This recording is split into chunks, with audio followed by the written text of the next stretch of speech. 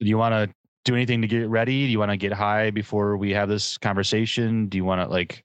No. I liked your reaction to that before we were recording. But anyway, who's to say we aren't all ready? You know what? To be honest, I'm not. Normally, right. I'll take a little edible before I go to bed. Sometimes, like 50-50. But I got home so late last night and knew that we were recording early today, and was like, I don't think I. Does it stick with don't you need that through the morning? Because I was tired. No, I just mostly was like, I don't think I need to do that because I'm already tired enough. Because I'm a hockey professional now, and I had my hockey practice last night, and so I came home and was like, just fell into bed. So today's episode, one that you're all listening to, is about the great drug debate, talking about drug decriminalization, legalization, regulation, whatever you want to call it. We're talking about drugs today. When you were in school, only a couple years ago, apparently. What? No, I'm saying you guys, that's true. Yeah. Did you all have DARE? Yeah. We had DARE, which at the time I was like, yeah, I'll never do drugs. Right. It's even Tylenol's bad. And I think, first of all, I think what we can all agree is in school, what we should really be learning is all or nothing. So definitely let's teach kids that this organization has decided it's bad and you can never, ever do it. There's absolutely no other way to talk about it. Right. And then also the first show I worked on was a cop show, and DARE gave us like a bunch of stuff. So before I rethought my views on DARE, I, as an adult, had like a cool throwback DARE t-shirt, and I had a little DARE cop car that I drove around on my desk. Yeah. It's interesting that DARE permeated even into a TV show, Hollywood, so to speak. Like, yeah, you know, and I don't know, like, this is not is DARE good or bad necessarily. I remember it was in school. I don't think when I was in school, but as I was like a senior in high school, we were teaching the younger kids about it and everything. Cause I was an intern at an elementary school, thinking I would go into teaching. You're all welcome. I did not, but I feel like it was pretty prevalent then. So my brother, who was your age, we're a few years apart, was in his class. And so I remember it being a thing then. And even then, like, I don't know, even then I think I was a little bit cynical of like, well, DARE stands for drugs are really exciting, right? And I was just kind of a smart ass senior 18-year-old, right? But, you know, now as in my 40s, I look back and think, okay, was DARE really the best thing? Was the war on drugs even actually right? Like, it's a whole different perspective nowadays, right? It wasn't right. It wasn't right. So let's jump into this and have a discussion and see where we land. What do you think?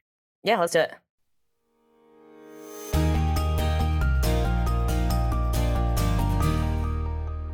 So Kim, did you know that as of March of this year, just okay, you know, recently, 18 states in the United States and the District of Columbia have all legalized marijuana, adding it to alcohol and nicotine as a third legal drug for adults. Yeah, they did. California included. Now, Michigan too. Michigan as well. I don't fully agree with how it's been done here in California. I can't speak to other states because I just pay attention to California. No, I don't know this off the top of my head. I just know that this happened in California. Is that they made weed legal in California and then did not immediately say, okay, now if you're in jail on marijuana only charges, let's get you out of here. Right. Which is what they should have done. And I'm going to take it one step further.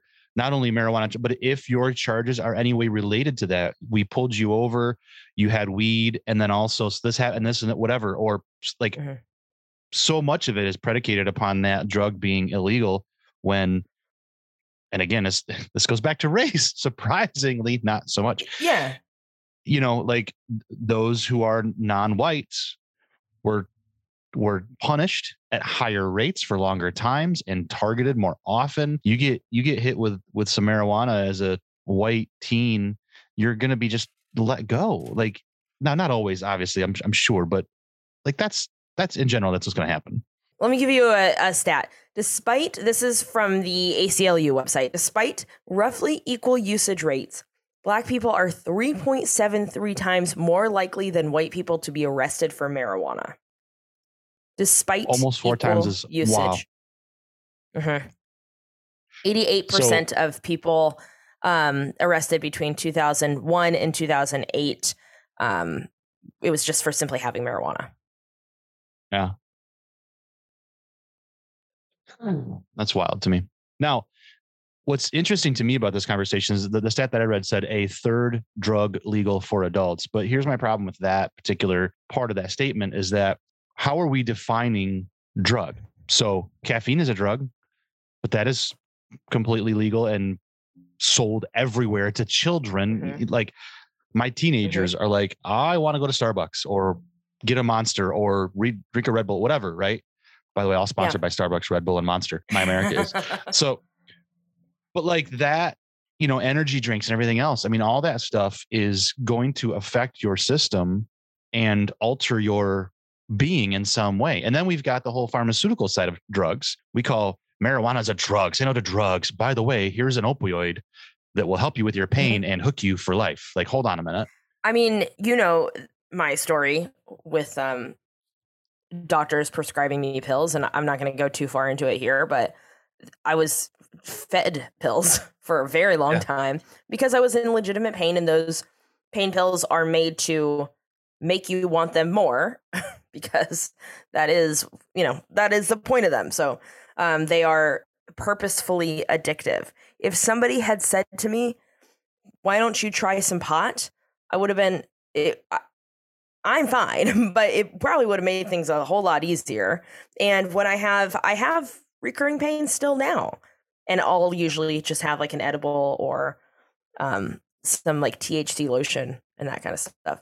That's a better, it's, you know, not to be all hippie about it, but like it's more holistic. It's from the earth.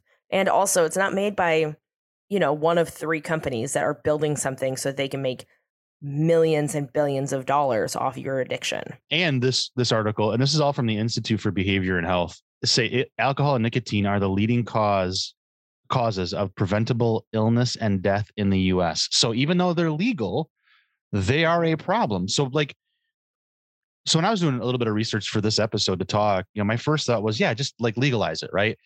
Or at least decriminalize it in some way, right? Whether it's marijuana or many other kinds of what are now illicit and illegal drugs. So often, now I don't want my kids having access to cocaine and crack and heroin. Like, yes, I get that, but I also understand that so much of this is an addiction and a sickness. We talk about alcoholism so much better than we did 20, 30 years ago, as far as it being an illness, right? A sickness. But we look at a drug use and go, oh, they're terrible, right? They're, and I'm going to use words that I hear in the news. They're homeless and addicted and they have crack babies and blah, blah, blah. And we victimize these folks who so often are already victims, and we criminalize them as well. And it's just like, wait. So anyway, so I feel like decriminalizing is a great path in some way. On the other, and then regulate it, right? Like we have food regulations, and it's not perfect. The FDA is certainly not perfect, and other organizations are not perfect. Sure, the government is run by people and money, so it's not perfect, but regulations do help for sure. So let's regulate it. On the other hand, I look at this and I think, okay, wait a minute. Alcohol and nicotine are the leading causes of preventable illnesses and death in the United States. That slapped me in the face when I was doing this research. I was like, wait a minute. And then I got me thinking about how we've got, tobacco. In the last 30 years, big tobacco has taken a lot of heat for what they did to us purposefully. Rightfully so, they took a lot of heat. So big tobacco had to be re-regulated and all this other stuff. So now I'm thinking, okay, so now we're gonna have big marijuana. All these companies who how much heat do you think that they've taken though? They did originally. Now they've got vape, and it smells like banana cream pudding. So did you really learn anything, or did you learn that you could retool and market to kids in a different way? Well, and I'll be honest, I don't know the companies behind vaping and oils and all that. I don't know if it's the same companies as tobacco. So I don't know. What I know is that capitalism breeds the next generation of like, we're going to get people hooked in, right? Capitalism, advertising, PR, all this stuff. So yeah, we didn't learn as a society, we didn't learn shit from it. Yeah. And that's where I'm thinking like, okay, we had big tobacco and they got hit pretty hard. No more advertising on TV, all these things. But then all of a sudden now we've got, vape shops everywhere and it's fine. And now my kids who are in high school have to battle the vaping epidemic that is in school bathrooms and other stuff. And they're like, I don't want this around me. So now we legalized, decriminalized marijuana, and now we have big marijuana. And now it's a great big industry that goes on that same road. How, like, where's the balance? Anyway, I've talked enough. The point is I struggle. Decriminalize it, yes, but also, and then regulate it, but also capitalism's going to take it to the next level and screw us all over. Sure, but that's part of the regulation, right? I mean, you would hope. So regulate the advertising and all that kind of stuff as well. My pushback a little bit is that I don't think, being a non-doctor, I don't mean to brag, but I did master all of the science. But I am a non-doctor, jack of all trades, master of none. So I'm saying this just to say it. There are way more chemicals in a cigarette and in the oils to make vaping happen than in pot. And they do research to show that like THC levels help football players' brains be a little bit more cushioned. They did that study in Washington state. So I don't know. Yes, regulate it, but it's hard to hear like that nicotine and marijuana are kind of in the same breath when it's like, I want to push back against that a little bit. The other thing that I think it's interesting to push back a little bit on is, not with you, but I would think about this a lot when people would be like, we have to make pot illegal for the kids. And then it's the same, like the wine mom caricature of, it's 5:00 somewhere. I can't get through my soccer practice without my wine. That's all well and good, but that's an addiction. So it's really hard for me to hear people talk about how like, oh, well, we have to not have any pot because of the kids, but I want my kids to see me drinking every single meal, which is not, I'm not saying that if you're drinking every single meal, that's a problem. Everybody's addiction is their own personal thing. Addiction looks different to everybody, but I don't know. Now, when you talk about tobacco and marijuana being different, absolutely. But my pushback to you then would be this. Remember, when tobacco was first brought to market, it was simply just dried, rolled, and smoked, and we were fine. But then big tobacco began to put in all these things that made it more addictive. They began to change it and alter it and add other carcinogens and other things. And now all of a sudden, tobacco that was also from the earth is now this great big industry. And that's my concern with marijuana, is that now that we've made it legal in so many states, it becomes this big industry, and they go, let's add a little bit of that stuff to it that we like not. And so now, yes, regulation should be there 100%, but we know, is it always? No. And so that's the concern that I have, is that balance of, yes, it should be decriminalized, I believe. And I think there are so many health benefits to it. Like you said, using CBD and taking out the THC has been proven to be a great health benefit for a lot of ways. And also, like you said, that's the problem I have with it, is that what you described as the wine mom phenomenon, which is a whole nother, like, that could be a whole episode. I mean, like, I'm talking about that specific, like, marketing technique that, I mean, it was marketed to be like, the wine mom is a meme, basically. Oh, yeah. With the way you market it. But yeah, it's such a specific type of like lifestyle that was created by the internet culture and also marketing. And it like, and again, I think that could be a whole episode of the wine mom phenomenon, because it also, I think, really puts biological women into this box of it. You have to use wine to get through your day and all these things, and that's self-care. If you really knew what we had to go through, you would also drink wine to get through your entire day. Do you understand? I don't understand, but I know that I don't understand, so that's fine. Dudes Good are gross. Answer. This whole idea that alcohol is fine, and it is. There's nothing inherently wrong with alcohol itself.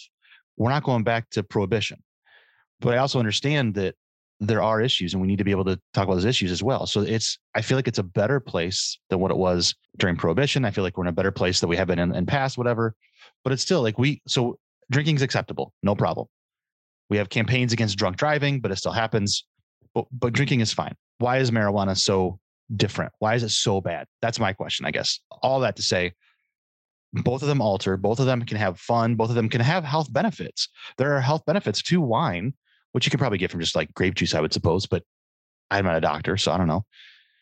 But why, like, who the hell decided that it was so bad? I'll tell you exactly what happened. I'll tell you exactly what happened.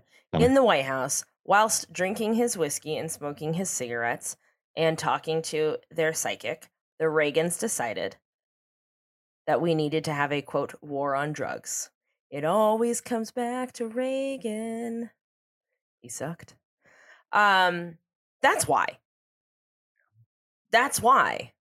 It was illegal before that, right? I mean, let's be honest. Like, let's go back even further. Yes, it was. But I'm saying that the numbers. Let me give you some numbers from the war on drugs, the start of the war on drugs era.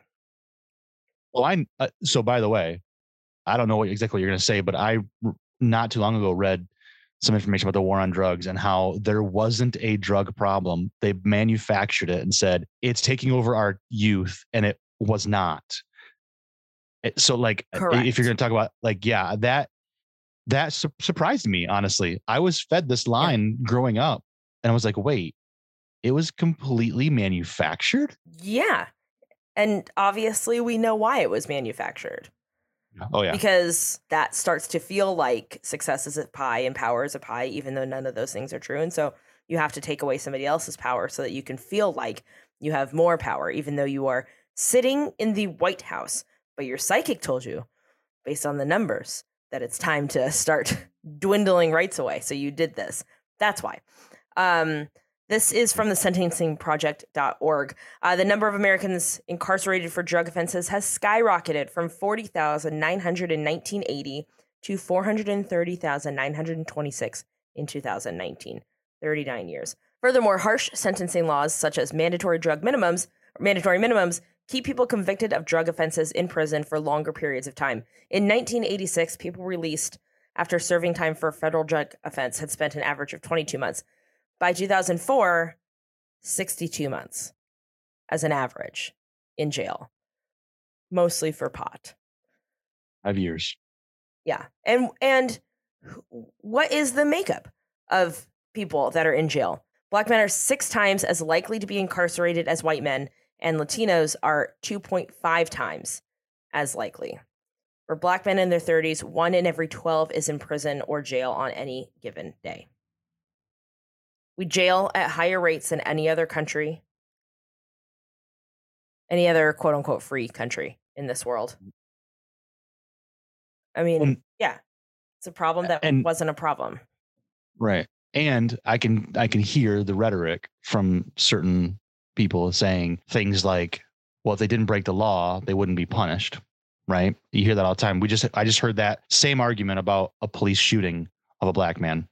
Well, if he just would have followed the law, I can give you hundreds of cases where they followed everything and were still shot. So shut up. And also, my thing to that is always, okay, did they deserve to die?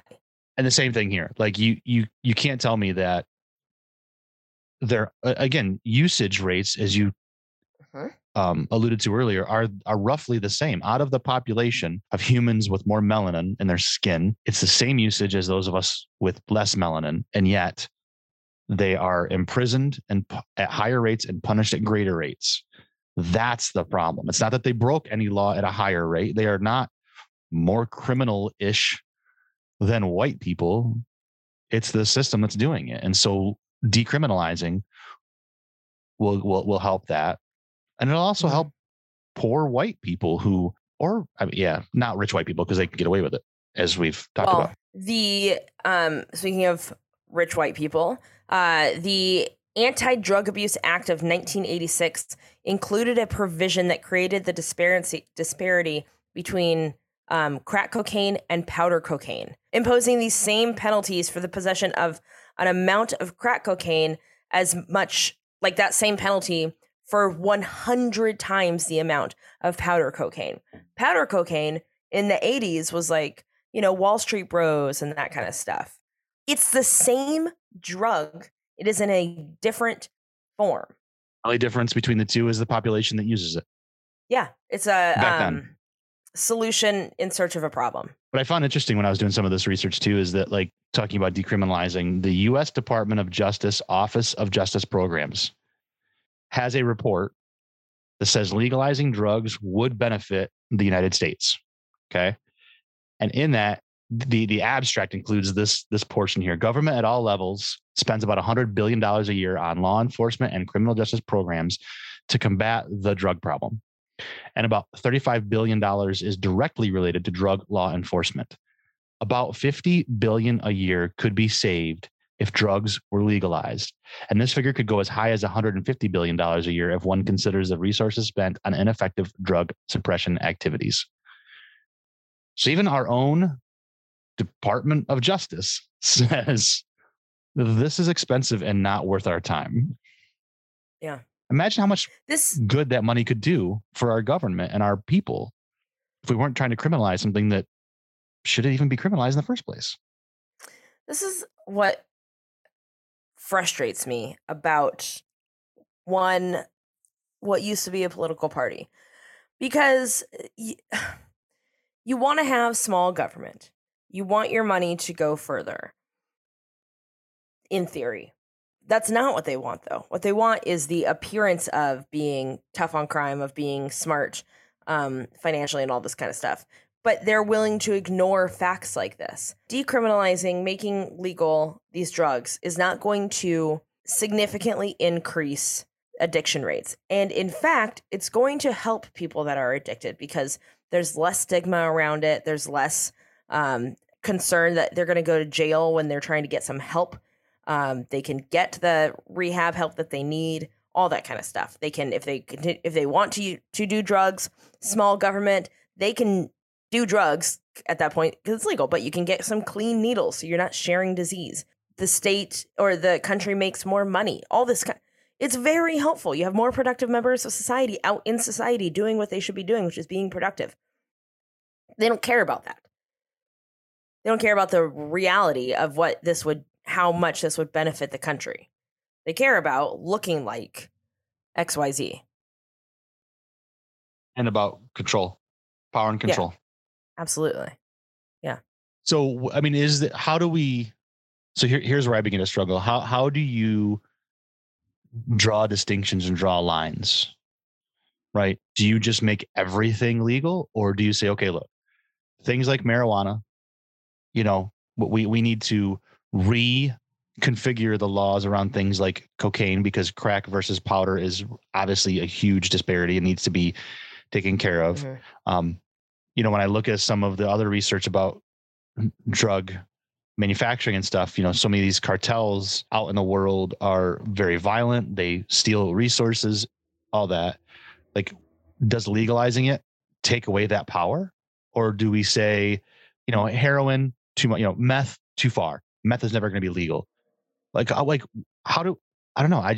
I still have this stigma in my mind of things like cocaine and, powder and crack both being very damaging.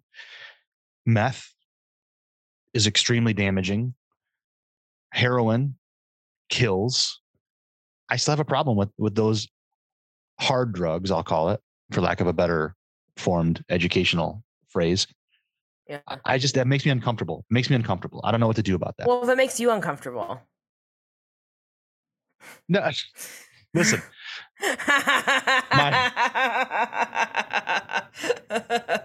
My choice of words there. I know, but it's funny. I'm not gonna. The audience expects a certain something from me.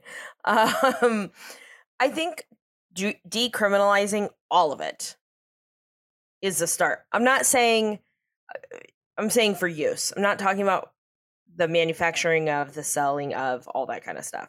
But the use of should be decriminalized, and that includes a certain amount of possession as well. I think that is a place to start because I think about addiction and I think that would be helpful. I think that somebody who is going through a hard time in their life doesn't also need to be put in jail to make a hard time harder.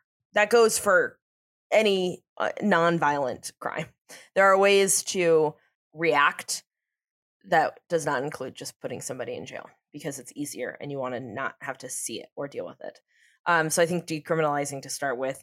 I think, yeah, regulating things like marijuana. If you're going to make marijuana legal, if you're going to make mushrooms legal, which states are doing now too, regulate that.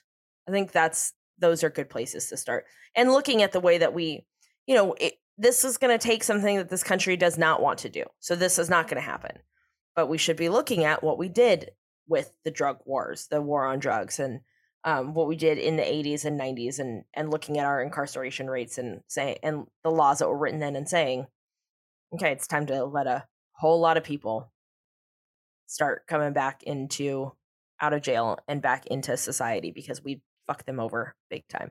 But this country would never do that, because we can't even admit that that this country was built on the backs of slave labor. So what do they say? The best way to grow is to never think about your past.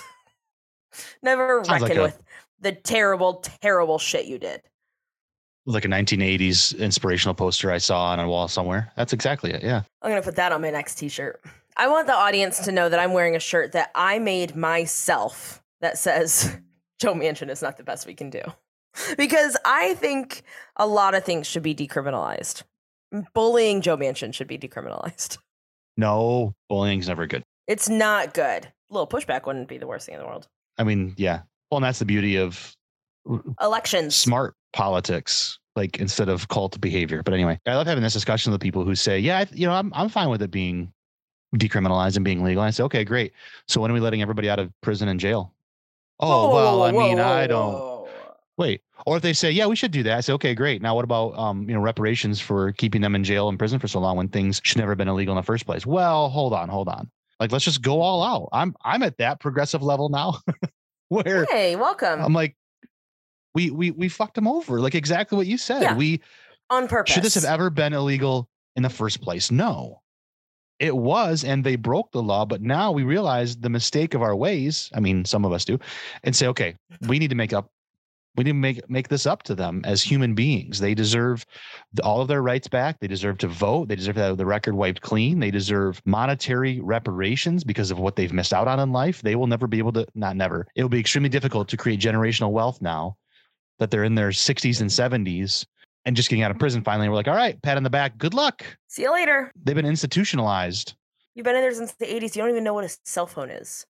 I mean, they know, they know, but you know what I mean? They haven't had it in the way that the world has changed in the 39 years since we've done this shit. And, that's the other thing too, when we talk about what decriminalization looks like. It's like, yeah, you can't just immediately say you've been in jail for the last 39 years. Bye. Just because, money. That is the other thing this country needs to be doing too, is doing a better job of transitioning people out of being incarcerated. Yeah. Because we just do such a shit job of being like, sorry, see ya. We do that in a few other areas too, but this is not the episode for that. Mm-hmm. I feel that way 100%. I also feel that way about our military service and a couple other issues where I'm like, we take as a nation and we do not give. Mm-hmm. We leave that up to the private sector, so to speak. And anyway, the prison, there's a lot of prison reform that needs to happen in addition to the decriminalization of drugs. And for us, it was the medical fight first. I remember being in news more than 10 years ago when medical marijuana was the debate in Michigan and how many people were doing it legitimately, but bending the rules. Like, wink, wink, nudge, nudge. Yeah, you need a medical, right? I had a dirty doc card for the first 6 months before it became recreational here. And it was you literally went to a doctor, you paid in cash, you just said, my back hurts. I wasn't a hockey professional then, so I had to just make it up. Yeah. But it's like the easiest thing. That was same as getting a emotional support note from your doctor for your animal, for Ruth. It's the same. It's the same idea. It's just a dirty doc. You pay and get it done. That's just funny. And now all of a sudden it's like, oh, look, on the corner, just walk in. Yeah. Now, what about the age requirements? Recently even tobacco is now 21 nationally, right? So is like it should all stay at 21? Do you like what's your thought on that? I think I'm fine with it. I don't really have any thoughts on that. I'm over 21, so I don't really care. Oh, No, it I doesn't think matter to you 21 anymore, huh? Yeah, I think 21. Now that I'm 24, I think 21 is like, listen, you're in theory. This is a very privileged thought process. I want to be really clear, but like in theory, you're 5 years into driving. You are done with high school. You're onto whatever that life looks like afterwards. You know, you're kind of in adulthood enough that like introducing a new substance legally isn't. I think that the timing is right. Do I think that a lot of people are waiting to drink or smoke pot or whatever until they're 21? I don't know. Maybe, maybe not. I genuinely very, very rarely drink before I turn 21. Very rarely. That was not my story. Yeah. But anyway, I work with a bunch of college students. The science says that your brain is not fully developed until 25. So you've got a year to go yet. But then you never stop growing either. Like your brain is always developing, but it's not fully formed or whatever I don't know the scientific term for it now, but till you're 21, till you're 25. So 21 seems to be better than 18 for these substances that could stunt your mental, physiological growth, right? Anyway, whatever the words are, your brain growth. So I guess that makes sense. But then on the other hand, I think about like, look, if you can serve your country at 18, why the hell can't you have a beer? And because we put such a stigma on things like alcohol, I'm not a traveler, but as I understand, European countries don't have the same stigma. They don't worry about that. That you can have a glass of wine with dinner at 14 or 16 or whatever. And it's like, it's fine. And I've heard anecdotally, we have much higher alcoholism rates and other problems than other countries do, but I don't know if that's the case. I haven't done the research. For sure, binge drinking rates are higher. But Americans do everything to excess. Yeah, we do. Anyway, all right. So we agree. Decriminalize, let people out, give them reparations, make up for what we need to do. Give them makeup time. Also? Sure, why not? You want to wear makeup. It's cool. Yeah, I agree. I just want it to be cheaper. I mean, yeah.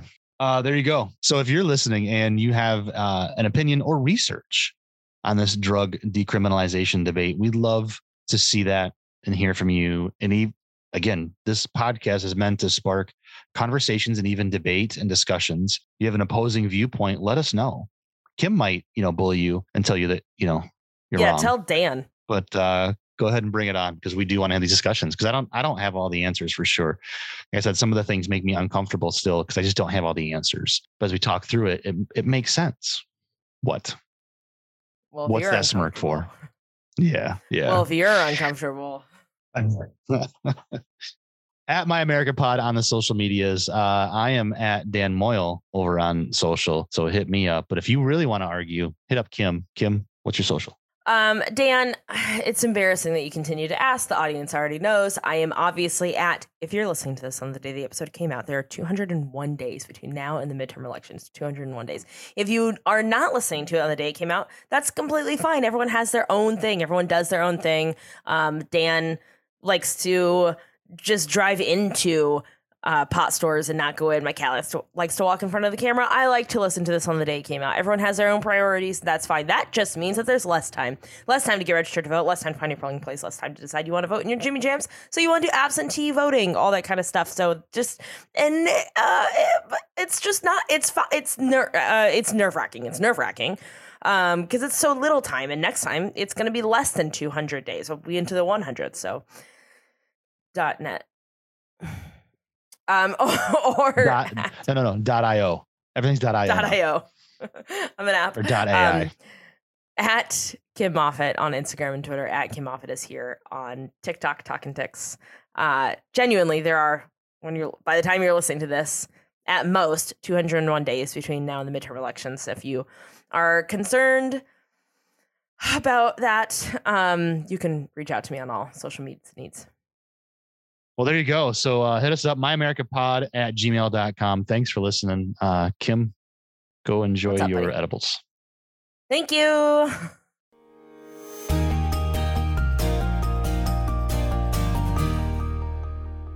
My America is a production of the Storytellers Network. This show is written and produced by Kim Moffitt and Dan Moyle. Kim takes care of editing and graphics while Dan helps with episode production on the web. Both Dan and Kim run social media. For more information on the show, including past episodes, visit thestorytellersnetwork.com/myamerica. Great job, Dan.